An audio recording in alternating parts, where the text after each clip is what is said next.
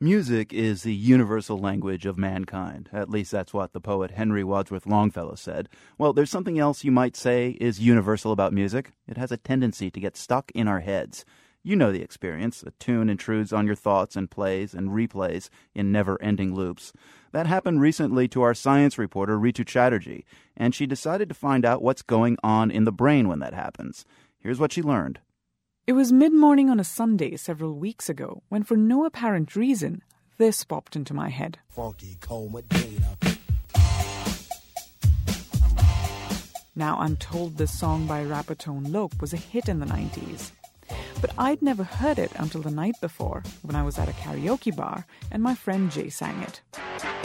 Coolin' at a bar, and I'm looking for some action. But like Mick Jagger said, I can't get no satisfaction.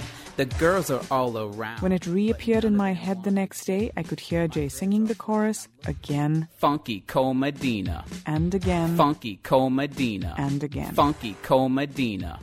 I was stuck with the song for nearly a day and a half before it finally went away. But it left behind a nagging question. Why do we get songs stuck in our heads in the first place? I figured someone must be trying to find an answer. My name is Dr. Vicky Williamson. Williamson is a psychologist at Goldsmiths College in London. A few years ago, she became fascinated by tunes that stick in our heads. I personally couldn't believe how little there was in terms of research on this phenomenon.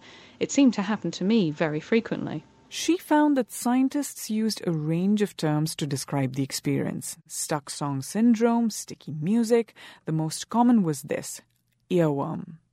In 2009, Williamson collaborated with a BBC radio program in the UK and asked listeners to email and text their experiences with these so-called earworms. My bloody earworm is that bloody George Harrison song you played yesterday. I've got Changes by David My Bowie. earworm's still alive by Pearl Jam and has been for days.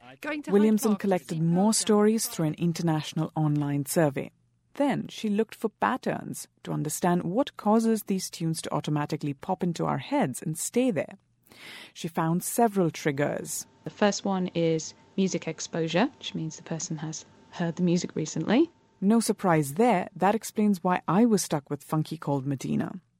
Another unsurprising finding was that if you hear a song repeatedly, you're more likely to get stuck with it. But sometimes songs pop into our heads even when we haven't heard them for a long time. In this case, something in our current environment may trigger the memory of a song.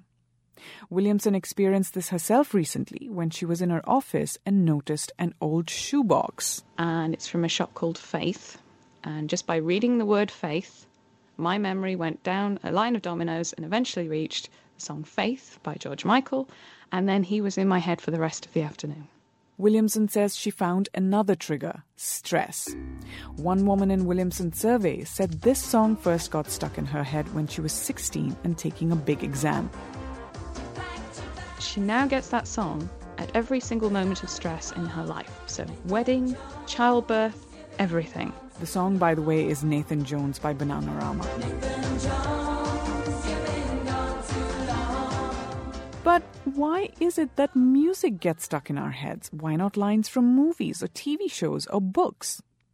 I asked neuroscientist Daniel Levitin of McGill University in Montreal. He's an expert on the neuroscience of music. He's been thinking about the phenomenon, and he frequently experiences it. There's a particular subway train that I ride sometimes, and as it's speeding up, it makes this interval, ba-da.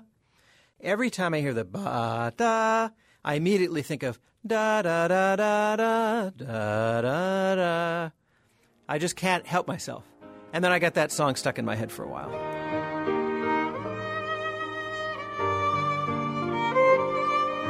Levitin thinks there may be an evolutionary explanation for why music sticks in our brains. Modern humans have been around for some 200,000 years.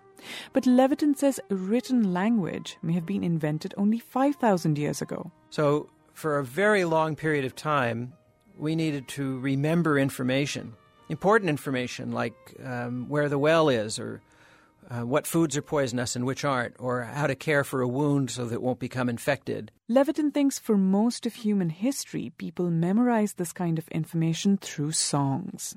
That practice continues today in cultures with strong oral traditions.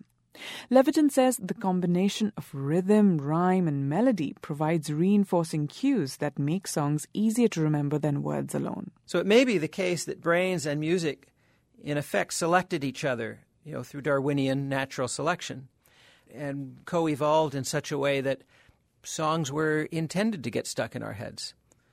And that's why we still have them. It's a vestige of that. Of course, that's just a hunch, but he says the main question people ask him about the phenomenon of stuck songs is this. How do we turn it off? Levitin doesn't know, but he offers a piece of advice. You just think of another song and hope that that'll push out the first one. But then, of course, you might just end up with a new song stuck in your head. For the World, I'm Ritu Chatterjee.